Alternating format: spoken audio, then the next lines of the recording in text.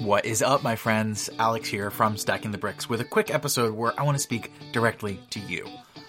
Over the last few months, I've had so much fun visiting with podcasts and friends across the internet, and then bringing those conversations back here to our podcast feed to share them with you. And the feedback has been absolutely incredible. From new listeners discovering our show for the very first time to longtime listeners reaching out saying how excited they were for new episodes to listen to. We're glad to have you back as well. I'm going to be taking the next few weeks off, but I can promise you that I will be back. In fact, we've got some really great episodes coming up, including one of my favorite conversations we've ever had about money psychology with my friends Meg Cumby, Reuven Lerner, and Kai Davis on the Business of Freelancing podcast.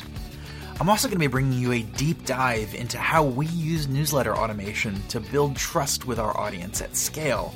And I had that conversation with my new friends at the Newsletter Crew podcast. In a really unique interview with CPG marketer Matthew Gattosi, where we started down a path of talking about audience building and ended up using Matthew's own audience as a real-world example, almost like an impromptu coaching session.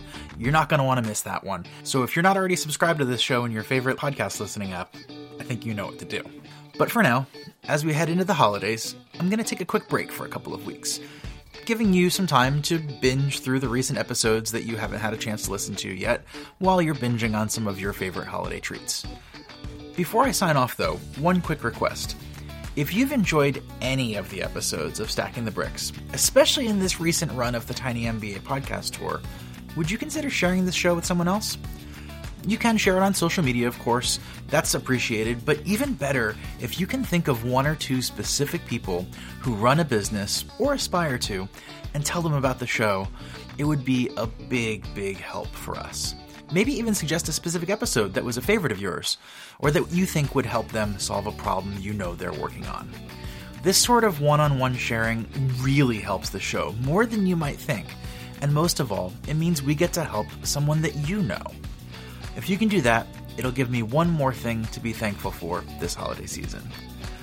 So from me in Philadelphia, Amy in Tucson, to wherever in the world you listen into this show, thank you for your time, for your attention, for your emails, your tweets telling us how much you love this show, and for putting the things you learn on this show into action. Y'all are the best. Again, I'll be back in a few weeks, but until then, stay safe and keep on stacking those bricks.